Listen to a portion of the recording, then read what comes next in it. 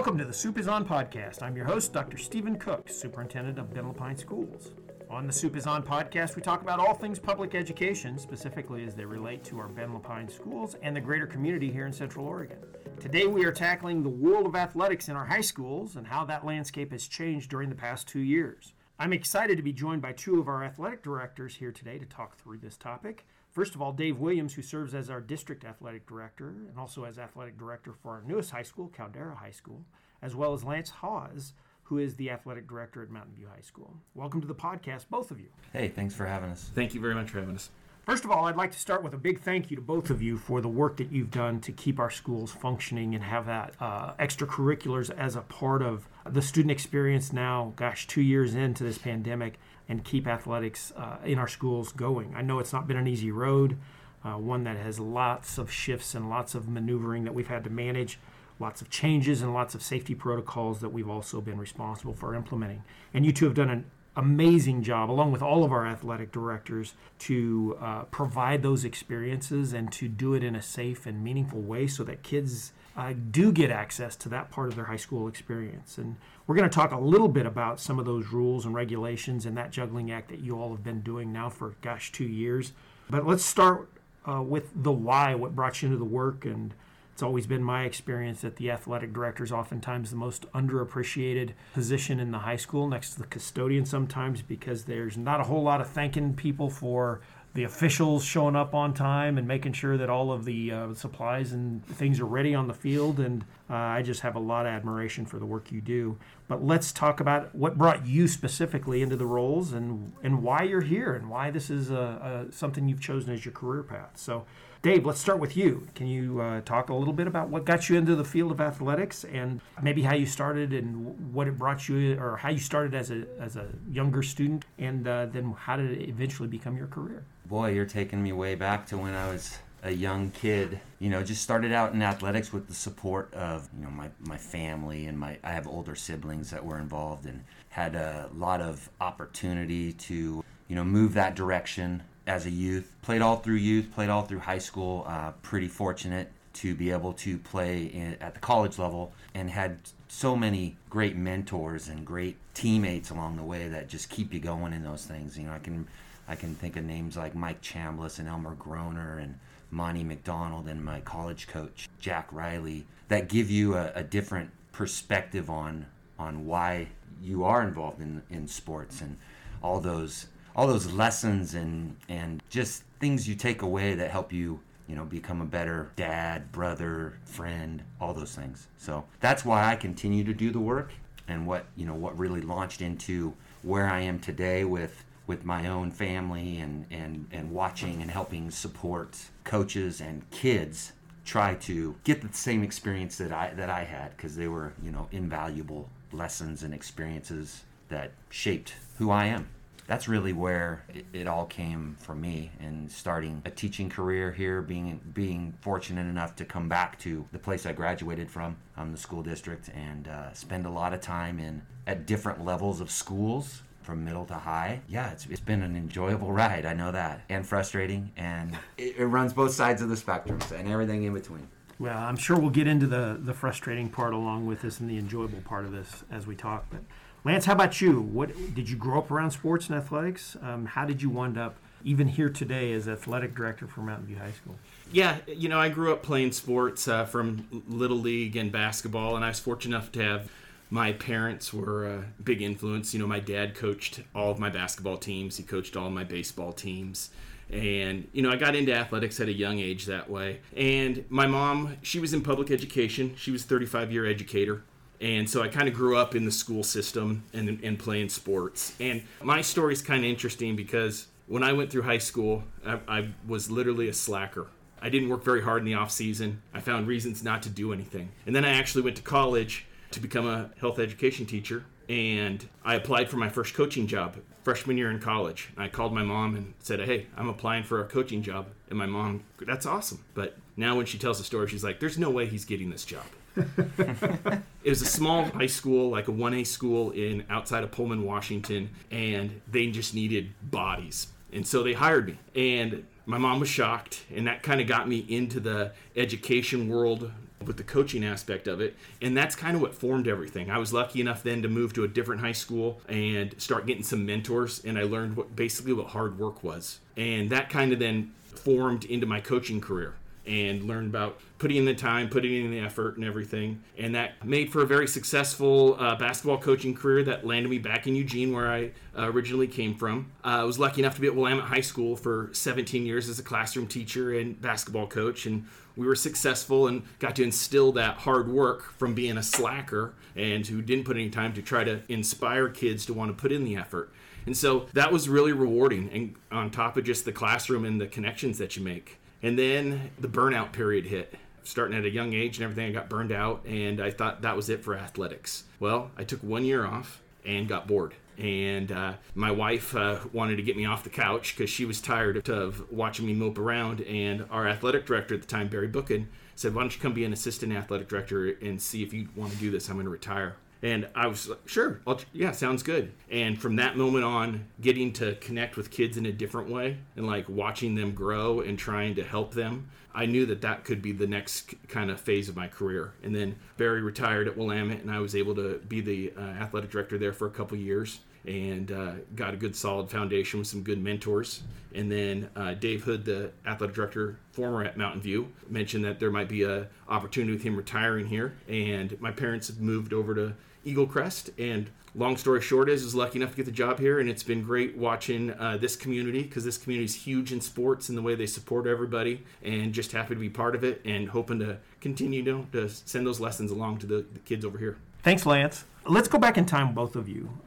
Let's go back to 2019 and really kind of framing of before the pandemic hit. And I'd love to know what a normal year for an athletic director looks like. What does it look like when sports are part of the everyday environment, and kids and coaches and teachers and parents are the focal points of how do we conduct a season? How do you make sure that all the moving pieces are in place? Give our listeners just a little bit of background on the normalcy of that: schedules, coaches, students, parents, etc.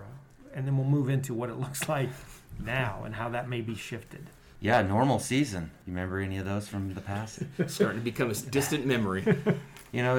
Typical season, take a fall football season. You develop a schedule a year in advance, sometimes two. You schedule facilities, you help coaches organize preseason workouts, communications with families, all the transportation involved, all the communication with the opposing schools, officials associations. Then you launch into your season with the preseason workouts and the start of the actual practicing. And you get to your games, and you just hope everything goes smoothly and things can be pulled off without any issues, and try to stick to your schedule that you've put out to your communities. Even in a normal sports season, those things don't happen all the time, but that's the ultimate goal, is to make it consistent and accessible, and everybody being involved at whatever level they want to be with their programs. Exactly. You're just doing a lot of organizing. I mean, we do a lot of the behind-the-scenes work. And then when it's Friday night or a Thursday night for a volleyball game, it's kind of fun to sit back and watch, hopefully, all that plan come together and, watch your teams perform. And we just want to make sure that make it as easy as possible for coaches, so their job's to show up and help coach the kids and keep their programs going, and we try to take care of everything else for them. And there are things that are not necessarily always in your control, right? Like coaches might do something that was unexpected, or spectators not showing up or showing up too early, or being disruptive at the event, or officials. Like I know we're struggling sometimes even now still to get officials. That's just part of the job. Like how do you navigate that in the moment of the competition, whichever, if we're talking a volleyball match or we're talking basketball or football, there are so many moving pieces to just pulling off. I think, Dave, you said hope that everything goes okay in that event. There's a lot of parts to that. There's, just holding a basketball game, an event, you range from the people at the front gate inviting spectators in, and then they go from there to the venue, to the concession stands. There's a lot of opportunity for things to detour from the plan, and just knowing other athletic directors and the way that you organize events. you like to stick to those plans as best as possible. But yeah, you get the fans that are up there yelling at the officials, and you get the coaches that are doing the same, and sometimes the officials are yelling back, and sometimes the IDs are yelling at the officials, and there's there's just, I don't think there are too many unexpected things anymore, because I don't know if I've seen it all, but pretty close to those things. And yeah, we've had to ask people to leave or remove coaches from games, and those are the ugly things. Those are the things that don't happen all too often, but if you're not ready for them, then yeah, it can take you by surprise, and it can ruin your event. I mean, I've seen some ugliness at some of our events, and we've had to make modifications to where people sit and where we sit our student sections. There's been some ugliness in the past, and it continues on occasion. But yeah, we have to modify those plans a lot in order for people to be able to enjoy the event, and for the kids that are underneath the lights of Friday night get the best experience that they can. Yeah, I think you have to, and especially being an athletic director, you kind of have to be a jack of all trades. You never know, all of a sudden you might have to be the announcer. You might have to all of a sudden find another scorekeeper. You have to jump in and be the clock keeper. You might have to work the chain crew. So like Dave said, you have the best laid plans, but you know that they can go sideways at any second. And then you're just kind of relying on some experience and everything to make those adjustments, because you don't want the final product, which is the kids' performance and the kids' event, to really notice that anything's gone sideways. So, I mean, it's a matter of just being flexible and knowing as you come into an event, you have every A to B to C to D all lined out, but, you might have to go from A to C real fast, and you can't let it show. It's just the kids are the number one goal. Okay, let's go back in time when the pandemic first hit, March of 2020.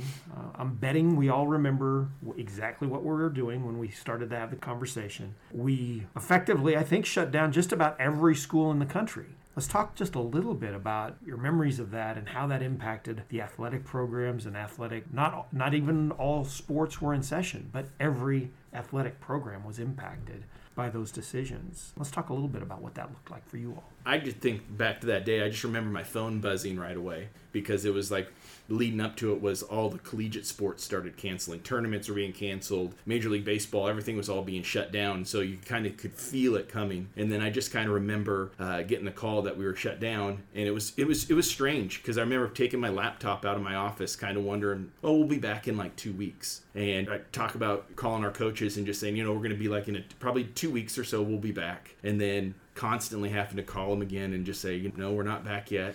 And I think, the hardest part about it was just seeing like their faces when you told them that I don't know when we're going to come back. And that at that point, we didn't have any ideas. And even when they're in phone conversations, you could just tell how especially our spring coaches would say, their spirits were just down, because they didn't know if they were going to get a season at all. Trying to, keep them moving forward that way, as far as I think we're going to be okay. And ultimately, it didn't happen. Just trying to bring them back. But it was hard.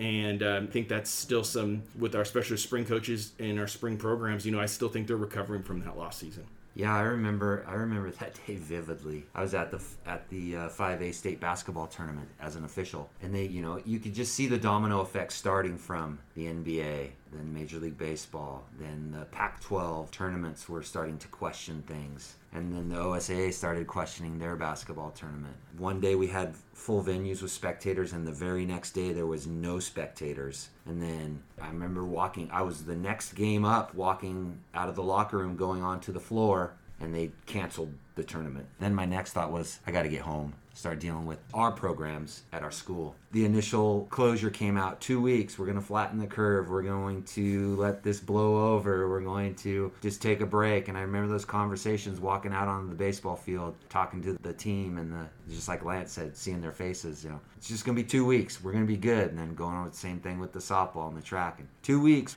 And then 2 weeks turned into a month. And then a month turned into the rest of the season, and those kids lost their season. And I do agree. I think a lot of programs are still trying to recover from that initial shock and that initial news of all that and losing that. You hear that a lot. People come back to, we lost our season, especially in the spring. Just the extension of those times and seeing the coaches get outside of their traditional box and get outside of what they normally did and the creativity on how they connected with those kids was unbelievable. That's what I remember about the first closure, was just all the creativity and keeping kids connected to their programs. That's what really resonates with me, is the fact that it isn't a dismissing of the seriousness of the pandemic, but it's the commitment that our folks have had to the kids. And, I think back to my senior year in high school and the last of my sports seasons in high school, and think about what it would feel like to have that pulled out from under me. And I just have to recognize that the adults' commitment to those kids' lived experiences as a part of the sports community, if you will. And for many of those kids, it was their last shot. And how the loss of that opportunity drove much of that behavior you're talking about. Okay, so I don't want to linger there long. There's a lot of challenges there and a lot of pain, but I do think it's important for us to set the stage of, okay, we lost that. We started moving into a time period where we think it's okay to start bringing back sports months later. And I wasn't here, so I'm wondering, Dave, if you could walk us through what it was like as we started to talk about what it was like to bring some of our sports competitions back and how challenging that process was. I think we had a great team plan within the high school that developed this plan to bring things back, and I believe we did that in early June. Yeah, we started developing in early June with workouts. It was interesting that, this has evolved so many different ways over time, and what we were doing at the very start of when we brought people back, and all of the sanitation stations and all of the Clorox wipes, and we were making people, we were bringing our groceries home and wiping down the groceries with Clorox wipes before we put them in the cupboards, and we were making our baseball programs, after every time they would handle a ball, they'd have to spray them all down with sanitizer. Same with basketball. We're wiping down basketballs after, or kids would have to use an individual ball. But yeah, we slowly started bringing things back in the summertime, and our numbers went through the roof. We had so many kids that they had come off of 3 months of doing pretty much nothing, come back into the summer programs, which all of them are rolling in the summertime, and kids were bouncing from track to football to baseball. Our numbers were through the roof. It was really cool to see that, and how coaches and administrators and schools and families came back with everything we had to put in place and did the best they can to make it work. Oh, we had families and everything that were just so excited to be back in the summertime, and our coaches were doing an amazing job of checking in with all, like Dave said, all the sanitation, wiping down volleyballs. But I know our participation numbers were as high as they've ever been during the summer, and our coaches were thinking outside of the box. We'd have virtual workouts. They were meeting on Zoom, to try to make sure that we kept kids connected. It was pretty amazing that summer, watching everybody get started. So I imagine somewhere in your memory is the first interscholastic competition we had after that pause, or one that stands out that I'd love to hear a little bit about that process from both of you. Well, I know ours is when we got back, and because the seasons all flipped around. So it was interesting playing football in late February. And so, I got to learn how to run a snowblower real quick to help make sure that we could practice. I just remember that first time that we actually got to tell our kids that, that they got to don their helmets and compete, and just their looks. They were just excited about being back there. And then just the feeling of being back out on the field, not with just a sanitation wipe, just that there's another team on the other side and we get to go, and just the looks on their faces. And it was the same with volleyball, because at that point we still weren't having any spectators, and we were scrubbing the floor between matches. Yep.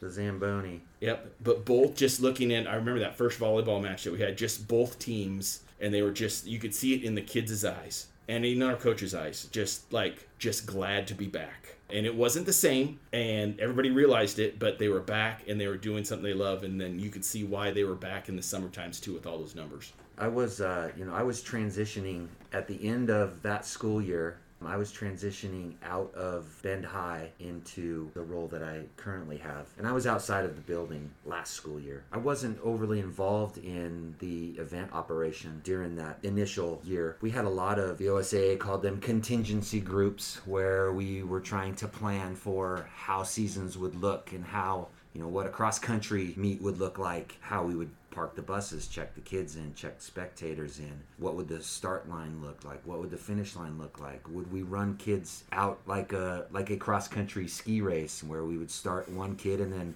a minute later start another kid. There was all kinds of things being thrown around. Fortunately for me, I didn't have to pull those events off that initial year. I just had, my role was to help our schools plan how to bring it back, and our schools had a great plan. We got them back. We got them slowly coming back, and then all of our seasons got jumbled around, and we were playing basketball in the spring and baseball in the winter, spring, and football. It was a mess, but the resiliency of our kids and families and our coaches was pretty cool, that they just kind of rolled with it. They weren't happy about it, but they rolled with it and got kids doing those things again, hoping that we would get to this fall and it would be normal. Well, it's not normal yet, but we're making it as normal as we can. Just pressing on and keeping kids active and engaged and access to cool stuff. So you mentioned normal, Dave. I'm just curious, now we're talking about all the things that we've tried and the things that kind of now we continue to still do, and you talk about that resiliency. What's it like right now? We're solid 2 years in. We're about to come up on month 24. We've essentially got most of our athletic seasons back, but it's still not normal. So what's going on right now? How's this work look differently or similarly to pre-COVID, if you will? And I think some of those mitigation strategies are still in place now. What's it look like today for our listeners? A lot of disruption, a lot of distraction, a lot of interruptions for kids, programs. COVID will hit one program and shut them down, and then it'll hit another program and it'll only affect a number of kids, and having to adjust practice schedules, game schedules, having to try to get our teams to their competitions has been a challenge. Those are the things that we've been dealing with for this school year. I mean, our seasons are back to a normal look like we've had 5 years ago. I mean, the time span, the way we schedule competitions, it's pretty much I don't want to say day-to-day, but it has been in certain weeks. You've been day-to-day. I think you can plan for a week and have the hope that things will stay in order. But it's been such a disruption for the kids and the families, and confusion around how we deal with this certain program has a positive case, and how are we dealing with that with the other players and the coaches. We try to combine programs on some things, and we haven't been doing that because we keep them apart, cohort them a little bit. It's disrupted a lot of the outside of the playing field or the court activities that programs like to do with building their cultures, and they're still doing them, but it has a different feel, and slowly those things will start to come back to what they're used to. What do you think, Lance? I think exactly right. I mean, I think from the scheduling side of it, we have full schedules. We're playing now multiple levels of games, but that's the normal part of it, but nothing else is. I mean, you almost take this year and you break it in the fall. Grant you, as outside sports. We had larger capacities. We were even inside. We were able to have larger capacities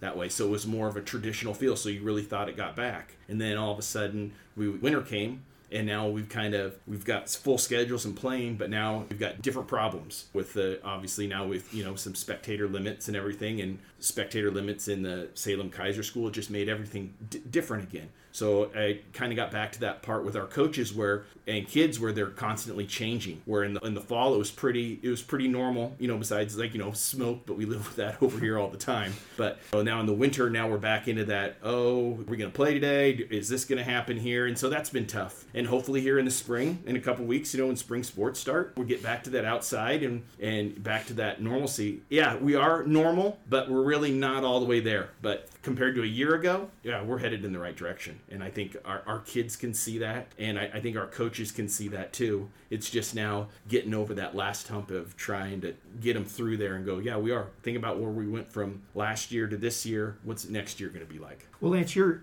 actually setting up for a big wrestling tournament coming up real soon, right? Yeah, today. Yeah, 3 hours, 4 hours. Yeah. Start rolling out mats in about 3 hours. So what's that look like right now for how that's going? Dave kind of hit on it early. It's there's just a lot of logistics behind it. I think we have like 8 schools coming in for our Frosh Novice Wrestling Tournament. With 8 schools coming in, now we have spectator limits. So that means now I have 8 guest lists come in. So making sure that we've coordinated all that. Then, we've got all the safety protocols besides just the normal days of just rolling out the mats, getting the bleachers out. How are we going to keep teams spaced? We're not going to stick 100 kids in a weight line anymore. How are we going to space out the weigh-ins? How are we going to make sure that when we're not actively participating, we're wearing our masks with coaches and players? And then just the logistics of just making sure that the event still continues to run. So, you put all those things on there, and it just becomes what used to be a hard event just becomes a little harder because there's just so many unknowns. And then the same thing about right now, we've got we might have 18 kids, but in 3 hours, maybe all of a sudden a team might drop. So, you just have to be really flexible, but it just adds a few layers, more logistical. The kids are still doing their thing. The coaches are still doing their thing. It's just there's just more logistics involved. So that's just a tremendous amount of additional work. I got to ask, this is the first thought that comes to my mind. What keeps you engaged in it, and what keeps you motivated to do it? The challenge that comes along with current conditions and how hard and difficult it is to add all these pieces in. Why do it? I sit there and I tell our coaches and everything it's going to get better. And then I watch our coaches just go out there and absolutely try to give our Mountain View kids the best experience possible. And our coaches do that. And then you watch the kids. Here's a great example is our Frosh Novice today. This is a big deal for them. It's kind of like their district tournament. They're going to get a chance to tournament bracket on in and get a chance to maybe bring home a certificate. And the looks in their eyes, last time we had it 2 years ago, we had a kid, and watching him actually win some matches and the look on his face, and then you look into the crowd and his mom and dad were just so excited that he was excited, and that was the connection that kept that kid in school, was just this wrestling event. Asking my coaches, it's going to get better, watching them put in the effort, and then watching those kids' faces. That's what we do it for. I think it's just like teachers. They're looking for that light bulb moment in the classroom. We have those light bulb moments out there with our coaches and individuals, and then watching the families smile, because families have been through a lot too. A lot of change and with school and athletics, and then watch them compete and then have some success. It's what drives you. It's a kid driven world. You mentioned that sometimes athletics might be the single thing that's keeping a kid functioning in the classroom. And I just wonder about, there's so many years of experience, and you both have seen a lot. I think about the power of engagement in athletics as a motivator and as an opportunity for students to have a place to be connected. I just wonder what you've seen and what you think about the power of that engagement and the power of athletics and how that can be a change maker for a kid. Oh, it definitely can. I wouldn't just put it on athletics. There's so many opportunities for kids at our high schools with clubs and activities and athletics. There's literally, if they want to engage, there's literally something for everyone. There's a Bigfoot club at one of our high schools. There's clubs that just outside of the box stuff, that just kids come up with these clubs and they organize groups of kids and they go to the activities director and they just become connected to what's happening at the school. Athletics is a big part of that. That's out in the public eye. It's out in the everybody sees it. They don't see all the little clubs that are going on and all those kids coming to school because of that. But yeah, the athletics is a huge connection. It's what connected me to school. I wasn't an overly good student. That's what kept me coming. The Friday nights, the Saturday doubleheaders, the trips on the bus with the basketball team. Those are the things that bring a lot of those kids into our buildings. I think you nailed it right there. Athletics and clubs in general, it's besides competing, and I know we all win and lose, but really it's the social aspects. There's a lot of kids that love to play sports just because of the connection with their friends, or they get to meet new friends that way, and I just think it's invaluable. We just started the other day, you were talking about Bigfoot Club. We had a group of kids now that have already come up with like a pickleball club, and here's this group of kids now that they're bonding, and not only that, they're learning life skills. Now they've learned to try to start something. And so, I just think the lessons and connections that athletics and clubs and all that puts together is just invaluable. It's just taking the classroom and moving it into another realm. Okay, so we're asking this question of everybody that's on the podcast this year, especially under the conditions we're kind of working through. Just love to know what is giving you both hope right now. what gives me hope is watching our coaches work with the kids, giving them these continued experiences and access to so many things that they don't get outside of our buildings. A safe environment, a competitive, nurturing environment. Kids can take away and become better citizens and thrive in our communities. And I mean, those are the things that I think of. I mean, sure, yeah, heck, we're going to go out and try to win games and do all those things, but really, that is beside the point to why we offer what we do. And I think you go back to, you asked a question a while ago about what was it like when the shutdown happened. I go back to that point when I was grabbing the laptop and everybody's going home and telling everybody that we'll be back in 2 weeks to months to where we are now. We're back having schedules, kids are competing, coaches are coaching, kids are back in the classroom, study halls are happening, clubs are going, and it's not normal yet, but it's moving that direction, and it kind of leads me back to years ago when it was just a normal season. So I think we're headed that way, and that's what keeps giving me hope, and we're just going to keep plugging along. Wow, that's awesome. Thanks for that. Thank you both. I want to thank my guests, Dave Williams, Lance Haas, for sharing the life of athletics and activities often in our schools, and the work that you both do. Think back to my experience. Some of the most meaningful memories I have from my high school time came from my relationships to my coaches, my co-competitors, and the athletes I was a part of. So thank you for this. Appreciate your time. Thanks for having us. You bet. All right, folks, this is a new podcast in Bentall Pines Schools. We're over a dozen now. We hope that you're checking in on those if you're pleased with the work we're doing on these podcasts. Also, share them on Facebook, Twitter, and Instagram. Additionally, if there are topics you'd like us to tackle, please send us a note at podcast@bend.k12.or.us. Also, please let us know your thoughts and feedback. We're always grateful to hear from you. Thanks for listening to The Soup is On, and please remember to always support public education.